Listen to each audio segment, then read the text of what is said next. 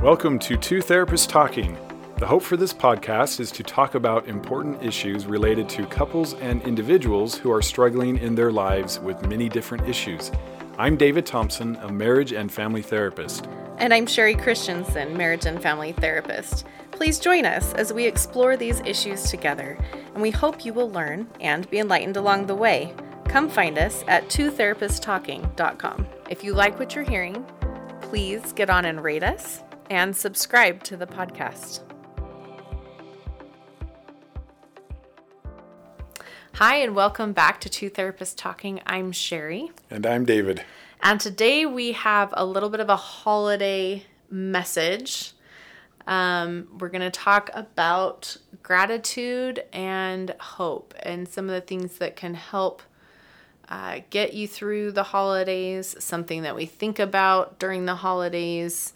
Obviously, we've come from, the beginning of the holiday season is Thanksgiving here, and we're thinking about gratitude, hopefully a lot. And I think gratitude and hope can be important messages as we move through the whole holiday season. Definitely are. And we often need it. And so we may have talked a little bit about trauma anniversaries before. We talked a lot about trauma, but this concept of trauma anniversaries where time of year is a really big trigger. Yeah. And for whatever reason, I don't know why, I ask this all the time, hard things tend to happen around important dates and times. I mean, I don't know what the deal is, but like birthdays, anniversaries, holidays. And so fall can be a time where often we are triggered and our body starts to become more anxious, more tense, more guarded, more aware because it's the holidays. And either there's some discovery around the holidays, which makes it really hard with family because now we're doing Thanksgiving or Christmas and we're kind of pretending. But you and your partner are really struggling to figure things out. Right. Something about the holidays where this is a pretty common occurrence. And so and especially if you've had, family drama before that or different things like that things that come up at the holidays. Because I think part of it is just everyone's together, and also we have expectations. It's already kind of a trauma time often in a lot of families, right? Right. And then you have expectations around everyone. I think we all just, from the time you're kids, you have an expectation that the holiday is supposed to be happy and fun and great and there's no problems, right? Even if you've had traumatic holidays as a child, we sort of have this sense that that's what holidays are supposed to be. Well, they are supposed to be those things. Right? Yes. They're supposed to be everything good multiplied. Yes. But it can be challenging if you're engaging with individuals that you've had hard times with, or, there's been discovery, or, there's just a million different things that can make things challenging. And because there's that expectation of that things are going to be great, then of course there's all of the stress that comes with that and the preparation for it. And so, typically we struggle with a lot of stress and things during the holidays to begin with. So we want to talk and specifically have a tie-in to the trauma anniversaries and things like that, and talk about gratitude and about hope. Gratitude, one of the very best ways to shift your perspective. So it's been said that the joy we feel has little to do with the circumstances of our lives and everything to do with the focus of our lives. And that's where the power of gratitude really, and hope, is really effective. So if you can focus on something that is true and good, you will feel the way you focus. And so this is this concept of we feel the way we think, and if we are caught up in negative thinking. So we have a term, we therapists group us all together. We have a term. We have thousands of terms. Right. We call them ants. Automatic negative thoughts. So this habit we can get into of because of circumstances or situation, the self-talk in our head becomes negative. And automatically, it's like the tape is playing. It's the narrative or the story that we're in. And we have so many thoughts throughout the day that if we don't catch it, if we're not aware of it, if we don't challenge it or try to change it, turn it in a different direction, it will continue and persist. And then we will feel progressively lower and lower and worse. And we're already experiencing likely triggers because of hard things. And so it becomes even more important to be aware of this. So automatic negative thoughts, such as... It's always going to be this way. It's always going to be this way. He's never going to care about me. She's never going to understand. I don't know. I'm never going to get what I want. I'll never be taken care of. I'll never be happy. Life is just going to be hard and stressful all the time. And I'm just going to do the best I can. Yes. A lot of heavy stuff. Yeah. There are some things, though, when you're in this place that will help a lot. Yeah. So one technique that we haven't talked about, I don't think, is best case scenario. And maybe we have talked about this. I don't think we have. Looking at Sherry, getting some confirmation. I don't think we have. It's a really cool technique, actually, where when you find yourself feeling low, if you want to try this exercise, you're probably in a worst case scenario thinking pattern where the thoughts are negative, they're automatic, and they're probably something like what we said: things will never get better, this is always going to be this way, nothing's ever going to change, everything I want is always out of reach, something like this. You'll be in a worst case scenario place. And so an interesting exercise, if you want to pull it off, is to go from there to best case scenario. You challenge yourself to go to a best case scenario, which is difficult to do because I'm not talking a better case scenario, a best case scenario. Kind of ridiculous. Yeah. Best Pie case in the scenario. sky. Yep. Everything you ever wanted. So for example, some best case scenarios would be: everything I want is already on its way, and by this evening, there's going to be a surprise party for me, and everyone I love is going to be there, and my spouse set this up, and I'm just going to feel so good and happy. This is going to be the best Christmas ever. Everything I've ever mentioned all throughout the year, he or she will have been paying attention to, and they're going to be so sensitive and kind and compassionate and remember all these things, and I will feel so loved. Yeah. The kids are going to behave amazingly, and it's going to go exactly the way I want it to. And then some. It's going to be even better. Right. So these are all best case scenarios. But there's something interesting that happens when you start to go to best case scenario. It takes you out of the worst case scenario. Yes. And thankfully, we can only have one kind of thought at a time. Our brains are very one-track minds, right? The truth is going to be somewhere in the middle. Yeah. But to come out of worst case scenario, you had to come sort of to the other end of the spectrum. You're swinging like a pendulum from one side to the other. Yes. And you will feel better every time. I have clients that get stuck here, and it's kind of a fun exercise. I have to push them a little bit because they don't want to go best case. They go to just sort of lame case. It's a little better than where they were. I'm like, no. Slightly better than worst case. Like, that stinks too. No, best case, ridiculous. And I make them feel it out. Okay, give me more detail. And then what? And more. Mm-hmm. And by the time they're done, their mood has completely shifted.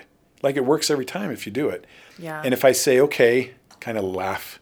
Okay, that's probably not going to happen. Best Christmas ever. Right. But what's more likely to happen? Yes. And they will have shifted from their worst, and they will say something like, well, come to a balance. It won't be everything that I want, and there will be some things that are hard, but it'll be a good experience, and we'll have a good time. And they just do this naturally. Mm-hmm. Their truth is in the middle. What they say is like spot on every time. Yes. And then you pause and reflect, and guess what? You're feeling better. Yeah. And so the best case scenario is actually a great tool for coming out of the automatic negative thinking, which you know is happening if you're not feeling good. Right. So that's kind of your clue, is to get your finger on the pulse of your emotions and your feelings and where am I at right now? Mm-hmm. Yeah. And I think also going through and thinking through that takes you gratitude. It's a great gratitude space because you're aware. It takes you into that hope space, being able to look at, okay, so what then, what are some things that I can set up if I already know that this particular family member is going to be challenging? Like, what can I do to create more of a balanced scenario as well? Like, if you get yourself out of those automatic negative thoughts, then you can kind of come to a centered space of, okay, how can I create some personal boundaries or some space or, whatever to help this process, right? Once you're out of the automatic negative thoughts, then you can create what you need in that situation. You can listen to yourself a little bit more as to what you might need. Yeah. But again, that gratitude, that seeing what you have available to you and the things you do have to be grateful for is a shift away, again, also from those automatic negative thoughts. And I think I've talked before about, being in those really challenging circumstances, really painful circumstances, and being grateful for the circumstance, being grateful for how that can help you move forward, being grateful for the empathy that will provide for other people, that you will be able to provide because you've been in those hard situations. Which is awesome, by the way, because it gives purpose and meaning to the hard, the pain, the suffering, which will absolutely help you to get through it a lot sooner, because this is helping you and probably everyone within your inner circle, everyone within your reach. Yeah. So finding all the ways that you can be grateful for the challenging circumstances that you're facing, it really does shift. And it's crazy, and you don't think there's any way that it could, but I promise you it does. I promise you can be in the darkest space, and if you can truly feel gratitude, to feel thankful for those experiences and the purpose that it brings and the understanding and the way that you're going to grow and progress as a human being and all of those things, it will, again, also take that away. I've seen it. I've seen it work with other people. I've seen it in my own life. It's an incredible shift. I think it's a good thing to review. What are we grateful for? Mm-hmm. And we hear this all the time, and I don't want to give the same things everybody might say. However, good to reflect on, what are we grateful for?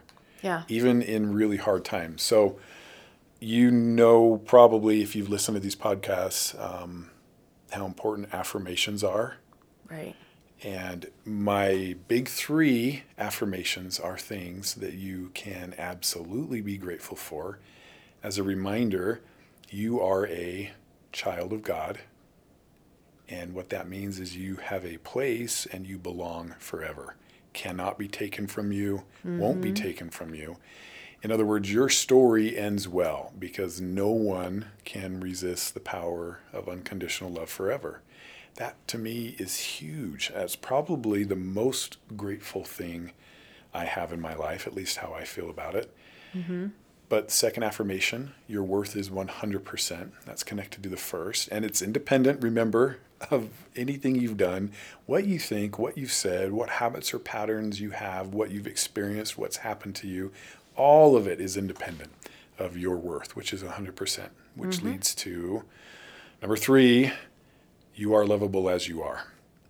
And these are huge. I always think, if my heart is beating, I'm good. And if my heart's not beating, I'm in a good place. So there's kind of no worst case scenario. Like, I'm just so thankful that I'm alive and I can experience and I have senses and consciousness, and my heart is beating and I'm not making it beat. It's independent of me. And so if my heart's beating, I'm good. If I'm dead, I'm good. Yeah. And so I think maybe it can come more naturally to some of us. But right off, those big three, I think, are something that you can start with. But what else would be good? Yeah, I was just thinking as you were talking about that sometimes you're in such a challenging space, whether it's trauma, whether it's depression, whatever it is, that you can feel like, am I really in a good space just because my heart is beating? And again, then you're countering some of those automatic or those negative thoughts that come up, where it doesn't matter how bad it is, that you can find things in that space to be grateful for, to be grateful that it's still beating, even if you'd rather it not right now, to be grateful that, that you're experiencing something that you are going to understand on a different level than other people, and really help people who have been there or who are going through it later, to some of those grateful spaces. We do in between Thanksgiving and Christmas a box at my house with my kids. We have it's called our blessings box. There are presents from Heavenly Father, is a concept from God, from the universe, if that's kind of where your belief system is. But it's all of these gifts that we have been given. And so it's a space that we can start at Thanksgiving time. And then we put these lists of things that we're grateful for in this box. Sometimes we'll just write like one a night. Sometimes we'll write a big list. Sometimes we'll do different things, different years. And then we'll put it in there. And then at Christmas, as we're opening all of these gifts, we can open this gift box and read about all these additional presents, these additional gifts that we have. And so that can be a good way to kind of get in that gratitude mindset that is so useful. I mean, if you look at the studies, like gratitude is off the charts beneficial in so many different things, so many different ways. It just completely changes our lives. And so that can be a really good, way to kind of start thinking about things and really getting down to the nitty-gritty details of our lives, right? Where you start, my kids, I think everyone in the top 10 was their iPhone, right? Or, you have sort of these big things, but then what are the little things? What are the little moments that you have? Like, oh, I found a parking spot close today, Or, oh, someone thought of me and wrote me a nice little note. Or, oh, traffic wasn't as bad and I got there a little earlier than I thought. Or, there could be all of these different things that we start noticing and shifting the focus of our lives, and it changes our lives. And I was thinking, with this heartbeat thing, just thinking about it, I think because if I think about why that's some sort of, I'm grateful, of course, we're not always real happy that we are alive based on what we're going through, which is heartbreaking when you're in a place like that. I think what it means, to me at least, is it is proof of God's love. It's proof that you are loved. It's proof that you are important and that you matter. And I think at the end of the day, this was, I think this is one of God's greatest messages to us, is that no matter what else happens, I don't guarantee I will take everything, avoid pain, avert all the tragedies, fix everything that's come undone in your life. What I do guarantee is that you are loved throughout. Yeah. That you matter, that you're important. And having somebody with you makes all the difference. Right. I remember in graduate school, there was an experiment done where, and I think I mentioned this too, maybe we've done so many episodes now, all my good stuff is gone, but they did experiments where they brought strangers in and they would shock them lightly, not anything real serious, but they would shock them and they wouldn't know when they're going to be shocked. And so it was kind of a, it was a distressing experience for these people. And they would shock them and measure how they reacted. And then they would bring somebody in that they knew to be with them while they're shocked, and they would react a lot better. Yeah. And the interesting thing was, they even tried the experiment where they would bring a stranger in. The person who's being shocked doesn't even know the person, and they would still react better. Not even knowing the person, but just not being alone in it. So there really is something very powerful for us as human beings. The way we're wired, the way we're put together, companionship, connection is the key. And that's God's greatest benefit, I think, to us, is he's here. He's not going anywhere. Mm-hmm. And he'll mourn with us and grieve with us. Won't take everything all the time. Although, absolutely, he intervenes and makes difference, changes in our lives. But he just loves us. And what comfort that is, that no matter what, we're loved. Mm-hmm. So that's, to me, sort of connected to this idea of our heart is beating, proof of love, in a sense. Yeah. So as David was mentioning that, having someone with you as you're going through things, and how much easier that makes whatever it is that you're going through. I remember when a number of years ago, I revamped my concept of God and how God shows up in my life.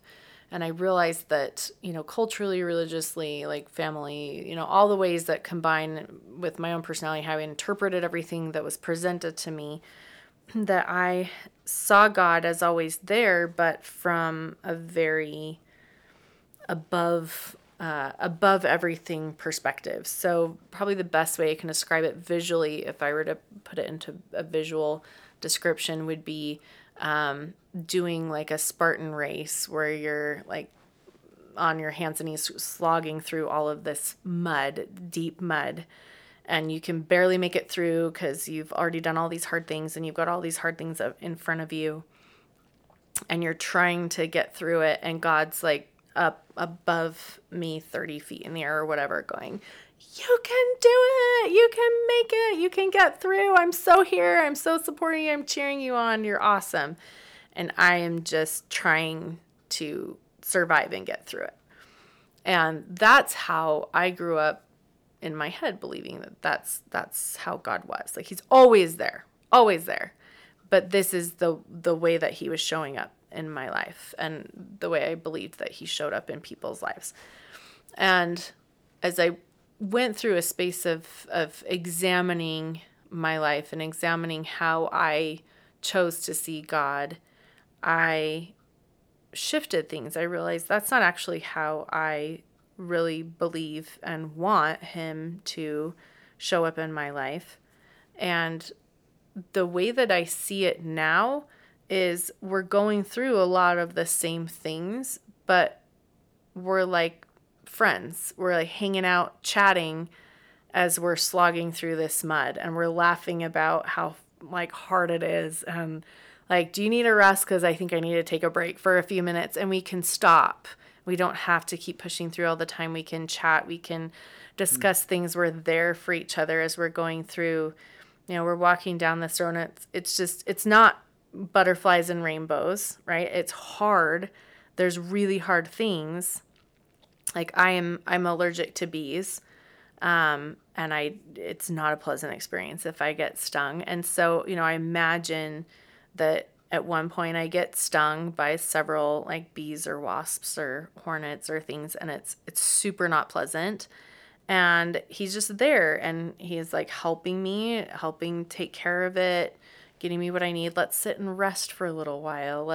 But we're chatting, we're talking, we're there together. It's this joint like partnership going through this life experience. Yeah.